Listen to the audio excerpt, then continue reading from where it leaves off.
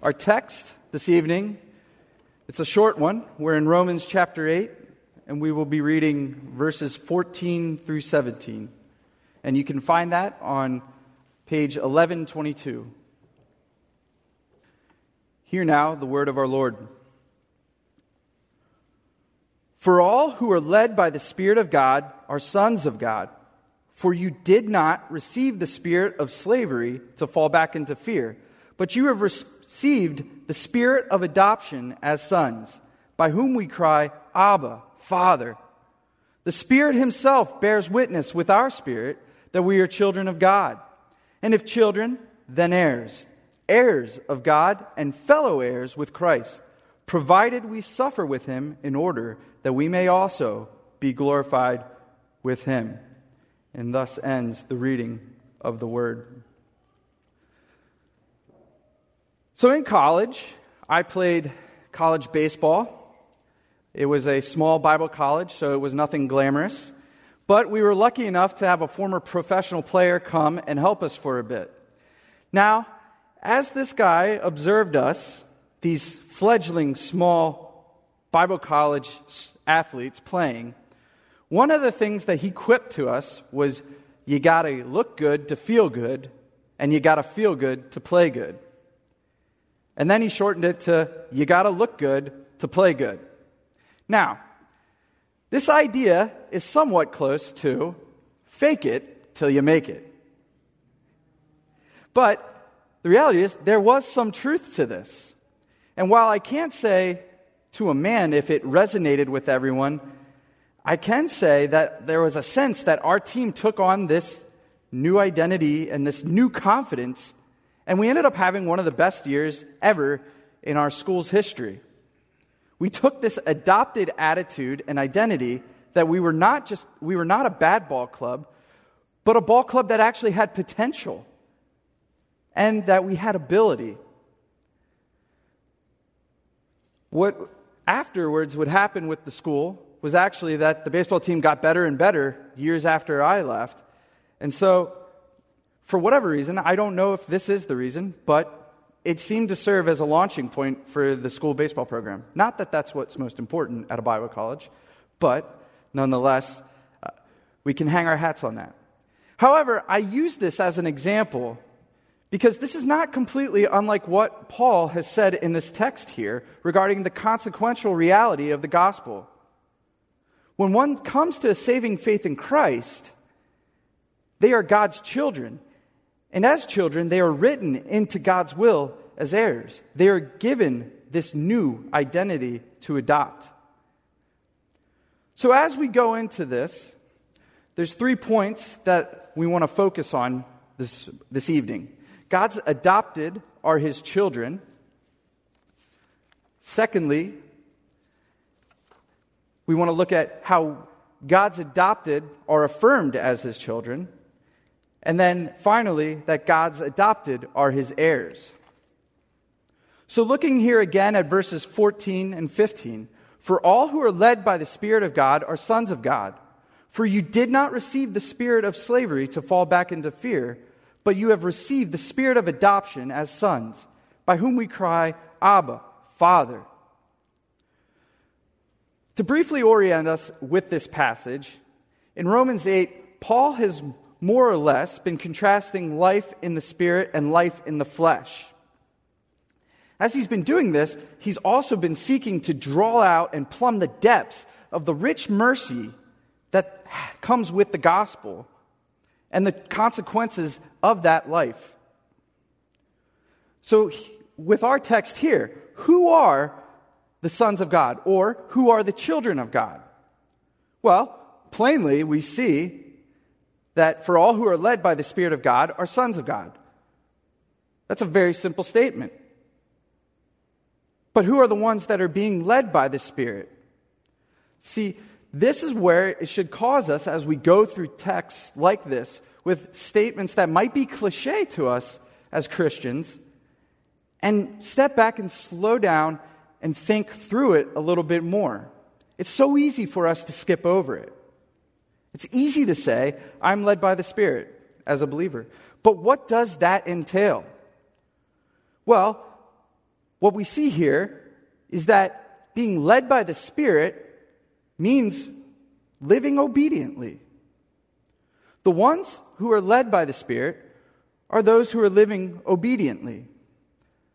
Now, you may recall when Wright exhorted a few weeks back, he actually handled the verses prior to this. Truth is, we were in school together, and so we were working through these texts together. But nonetheless, he talked about the sanctification that goes on. And this is just a furthering of what was discussed in that. So the ones who are living by the Spirit, they're the ones that are living obediently. Now, for us, it's very easy for us, especially if we're coming into the Reformed world from a more legalistic background, it's easy for us to almost have warning red flags come up in our mind. Whoa. Paul is getting into some sort of moralism here. He's turning this into something that has to deal with works. But that's not at all what he's doing. What he's simply trying to point out is the very real truth of being a believer and having the Holy Spirit leading us in our lives is that we are going to live differently. It is a natural consequence of having the Holy Spirit. As I mentioned earlier, Paul has been contrasting life according to the flesh and life with the Spirit. If we look back at verse 13, we see, "For if you live according to the flesh, you will die. But if by the Spirit you put to death the deeds of the body, you will live." Note, if you die, if you live by your works of the flesh, you will die. Now, when someone dies, they cease to be living. They cease to have an active identity. Contrastingly, those who live by the Spirit, they have eternal life. If you're alive, you have an active identity. You're a person who is alive. You are, in the case here of being led by the Spirit, you are a child of God. Now, the other thing with being a child of God and being led by the Spirit is understanding that we are not at the forefront. See, being led by someone is a passive thing. Someone else is doing the initial work. That someone, in this case, being the Spirit of the living God. Now, this is not to deny that we have any sort of human responsibility, but what a great truth it is to know that God did not just offer us this gospel and then say, figure it out on your own. He sent His Son to die for our sins, to rise again that we may know we have life, and then His Son sends the Holy Spirit to help guide us and conform us into the image of Christ. It's so much more than simply saying being led by the Spirit. There's so much attached to it. But with this also is another thing to understand. It doesn't say everyone is led by the Spirit. Calvin notes that in this verse, what we see is it's implicit that in being sons of God is the sanctification of the believer. Expanding on it more, it is the believers who have the privilege of being sanctified by the Holy Spirit. The Holy Spirit's operation of sanctifying someone is only for those who are children of God.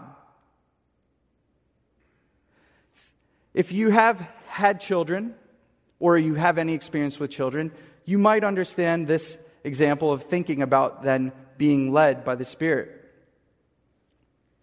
And understanding, too, that it's a process. You guide your child, you hold their hand, you're trying to get from point A to point B. And what happens with that child? More often than not, your point A to point B takes a very jaggedy path. In, out, in, out. You might go backwards. You might even go past point B and then come back. But that's not unlike our lives as Christians and lives being led by the Spirit. It's not a straight trip from point A to point B as we go through our sanctification. there is a progressive element to it.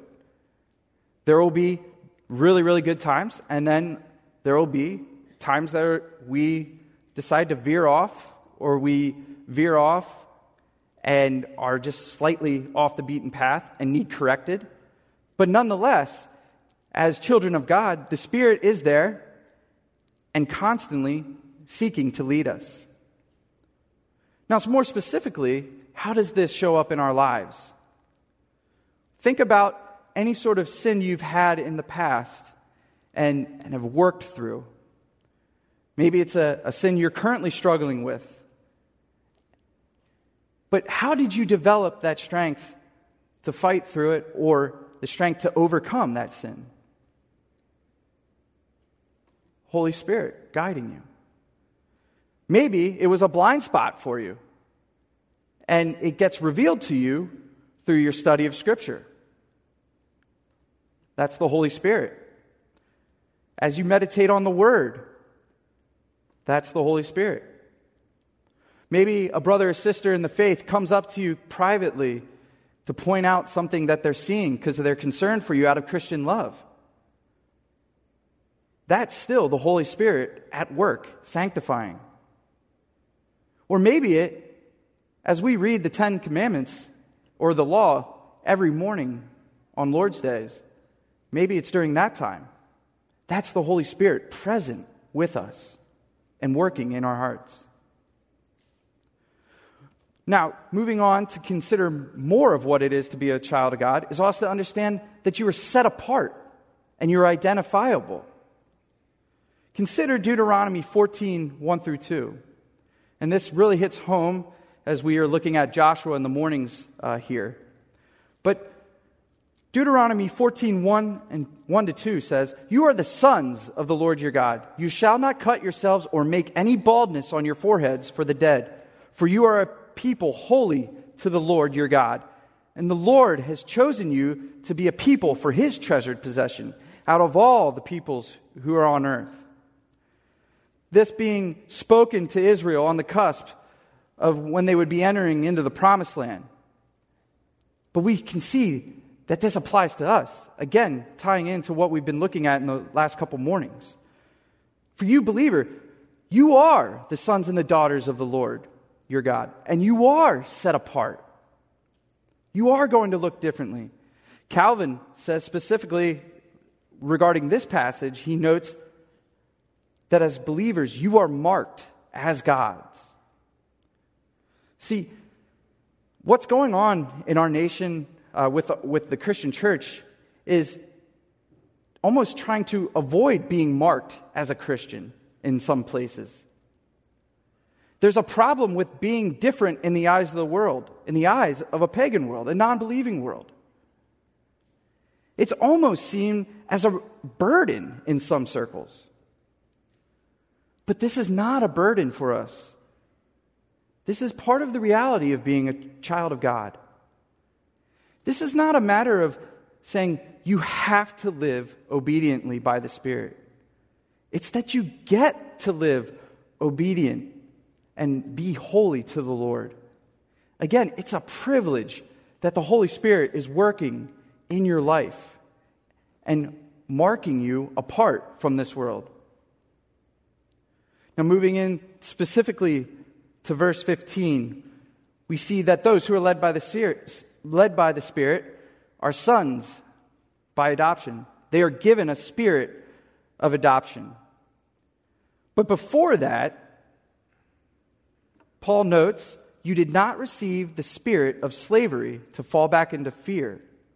And so I think it's a good point here to consider what, when we receive the Holy Spirit, what it is not, and then contrast it eventually with what it is. So first, believers, we have not received a spirit of slavery and to sin and to fall back into that fear. You were not adopted to continue on in sin as a slave. Your identity is not in your sinfulness, even if it's in the past and it's something that you have not done and you are out of. You were not given a spirit that consistently brings that up over and over again to gnaw at you.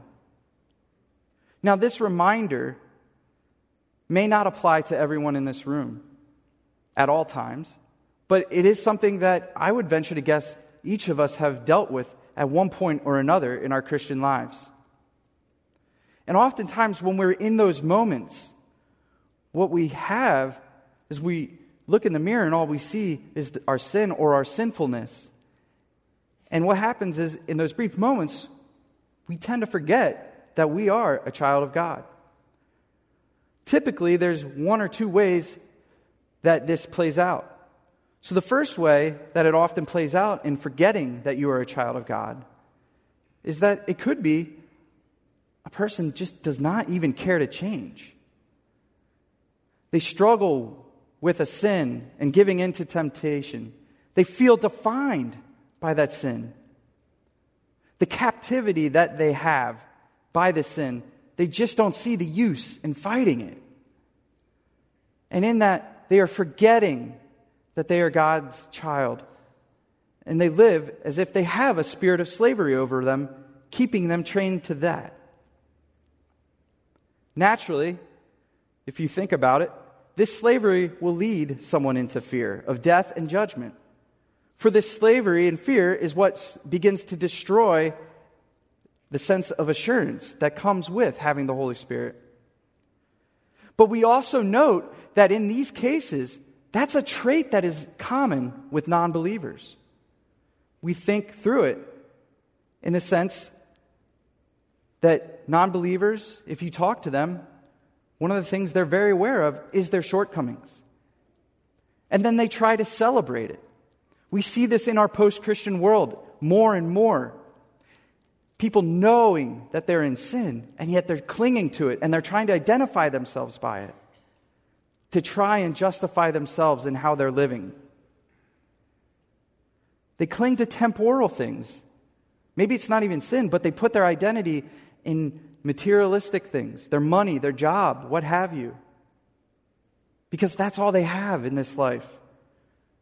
Forgetting, well, not knowing, in this case, that they are children of God. Romans 1 makes this very clear to us, that on some level, everyone knows this. Paul lays that out from the very beginning, as in the well-known text of Romans 1. But we say, oh, they don't seem like they're fearful. But I submit that their fear is actually masked by what they're doing and how they're clinging to the various things of hedonism or their moral, or justifying their moral lives. Now, the second way that someone may forget they're a child of God is probably more common with all of us. Is that oftentimes there's a struggle for us as believers with our standing before God. You yourself know the worst that's inside of you. You know the worst things that you've ever done. There might be a handful of people, there might be one person who knows as much as that. But you alone know your heart and your hearts. But you know who else knows that as a believer? God knows that. And God did not give you a spirit to keep thinking about that.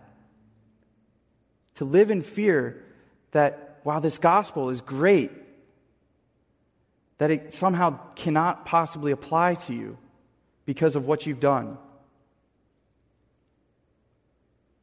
And with that, we shift to what it is to have the spirit of adoption that has been given to us.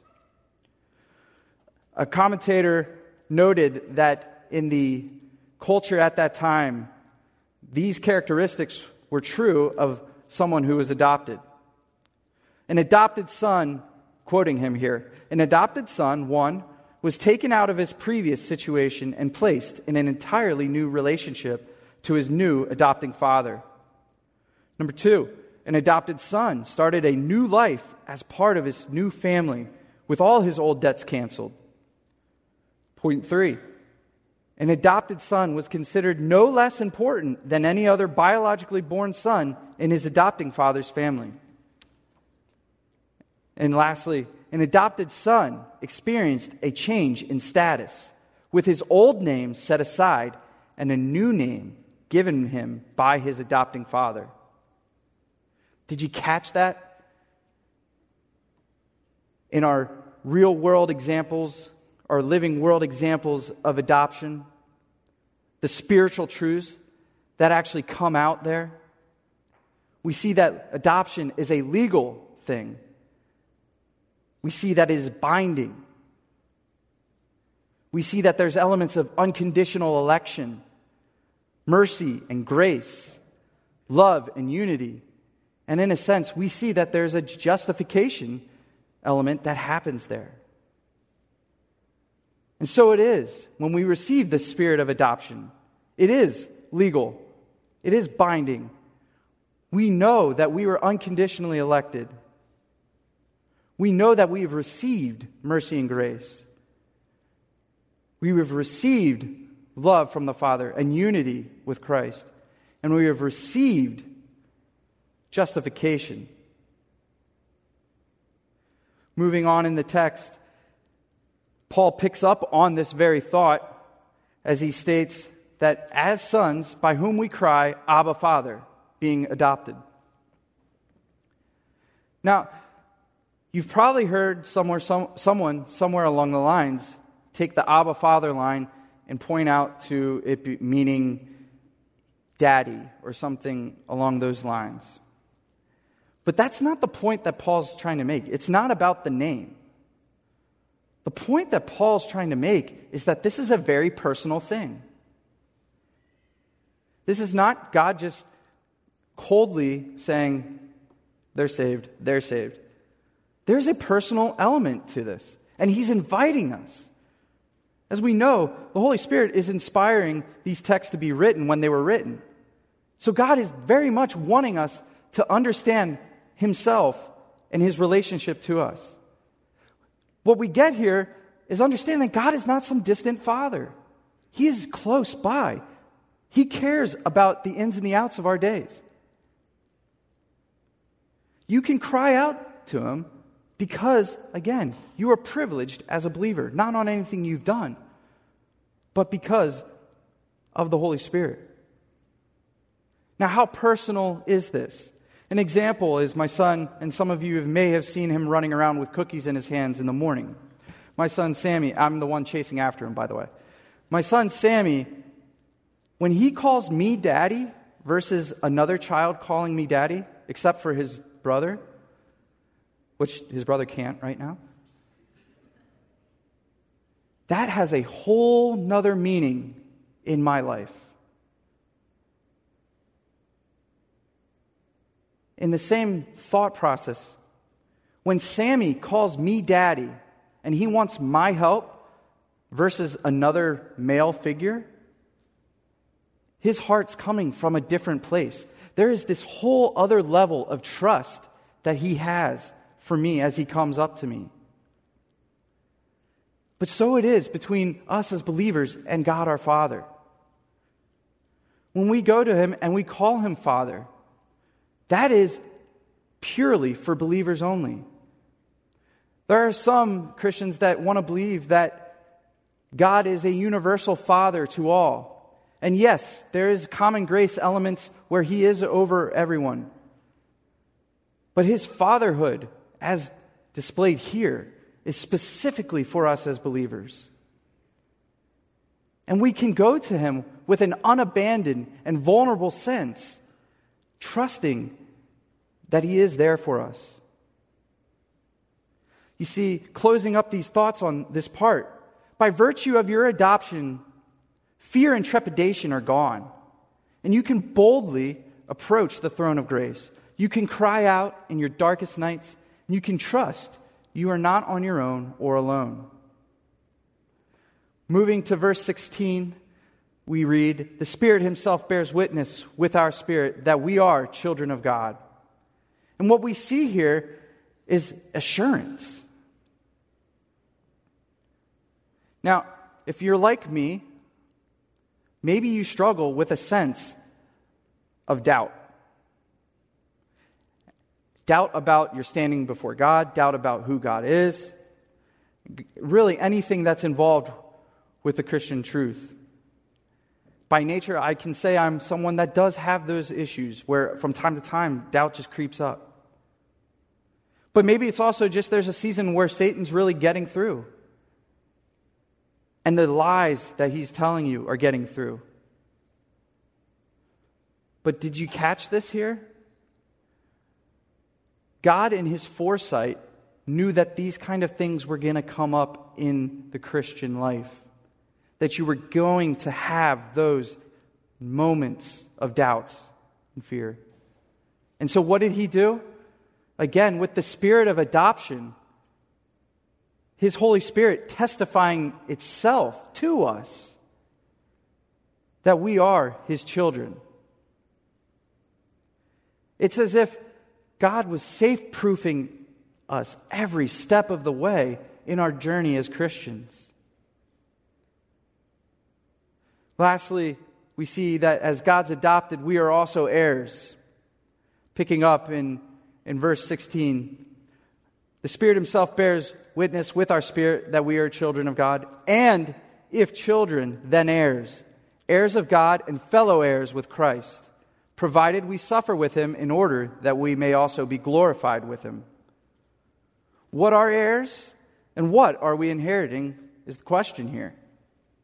Well, an heir typically refers to a family member or a close friend who has been written into a will and that something will be passed down to them. Maybe it's something sentimental. Maybe it's something monetary. It doesn't matter, but there's an element that they are inheriting something. Well, we know that God will never die, but what we have here is, in a sense, that we are written into God's will.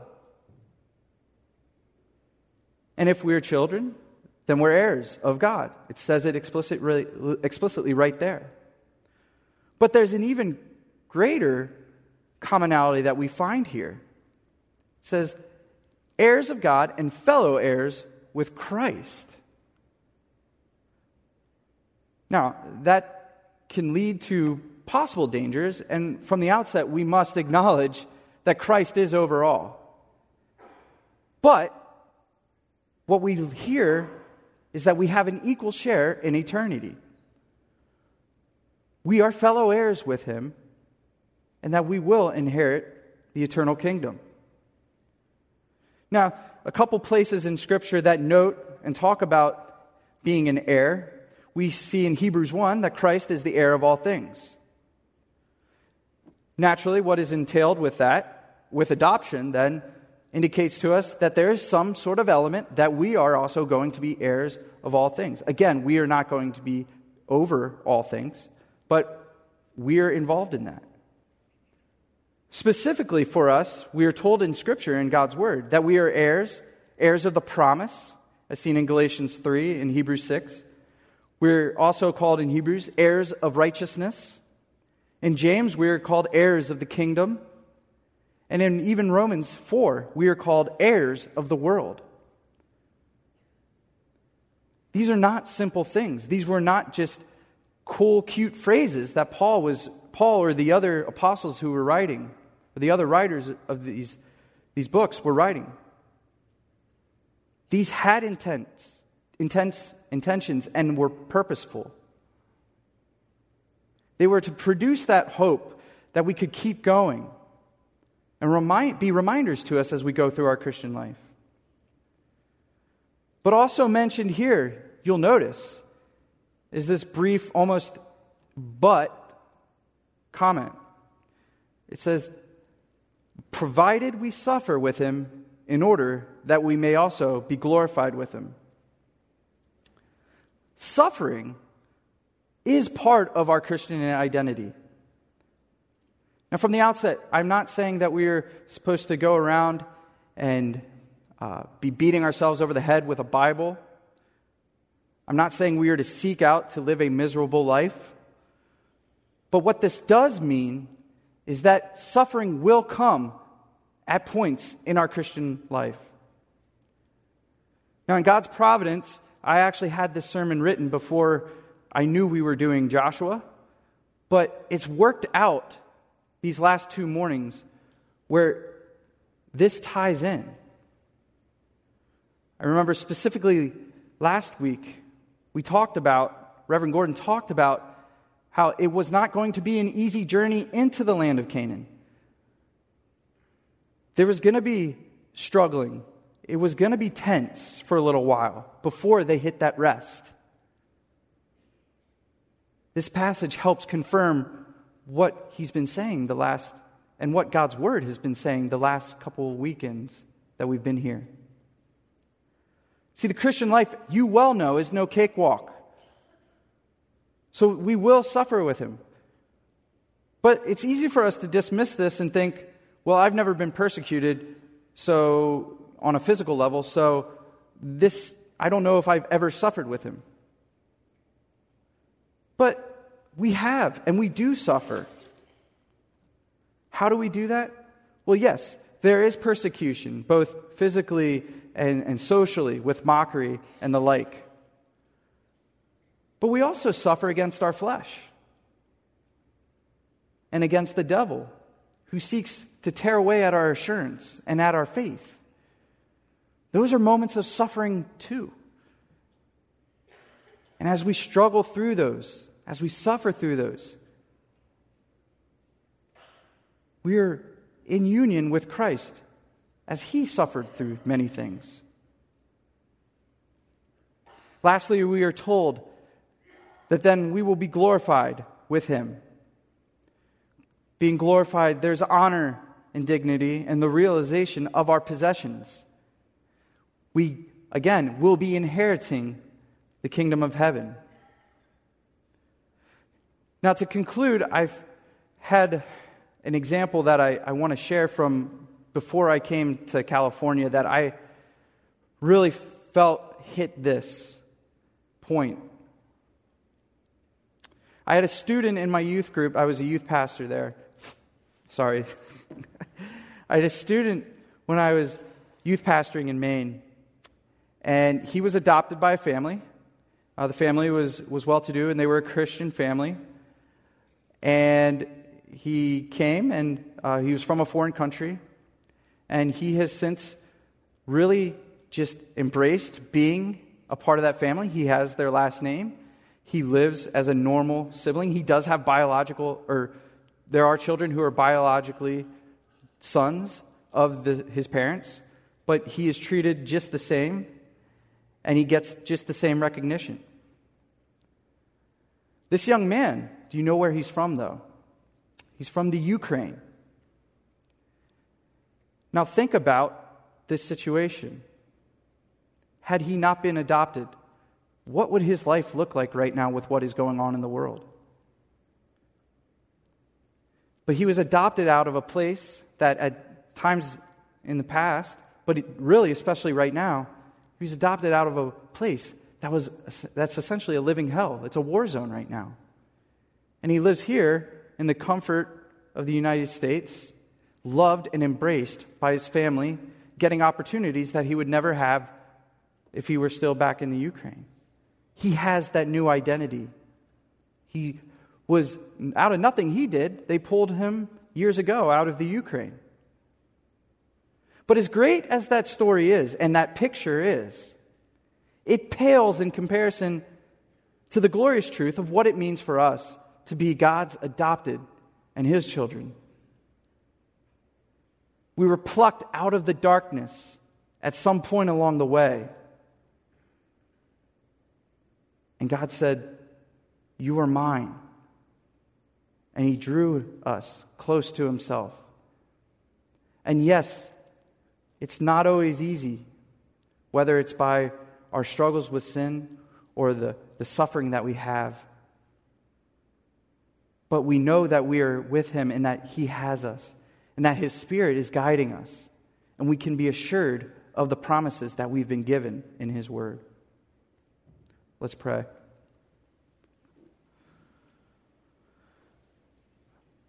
Father God, what a joy and a privilege it is to be able to call you our Father. It's not a right or a prize or an identity that we earned in and of ourselves.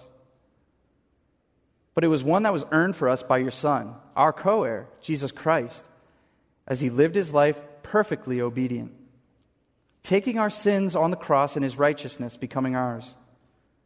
This proved to be true and sealed when the tomb was unsealed and he rose again. We ask, Father, that you would help us to walk with confidence in the light of your gospel by the power of your Holy Spirit as we go forth. Father, guard us from our forgetfulness, guard us from ourselves, and guard us from the evil one. We pray all this in your Son Jesus' name. Amen.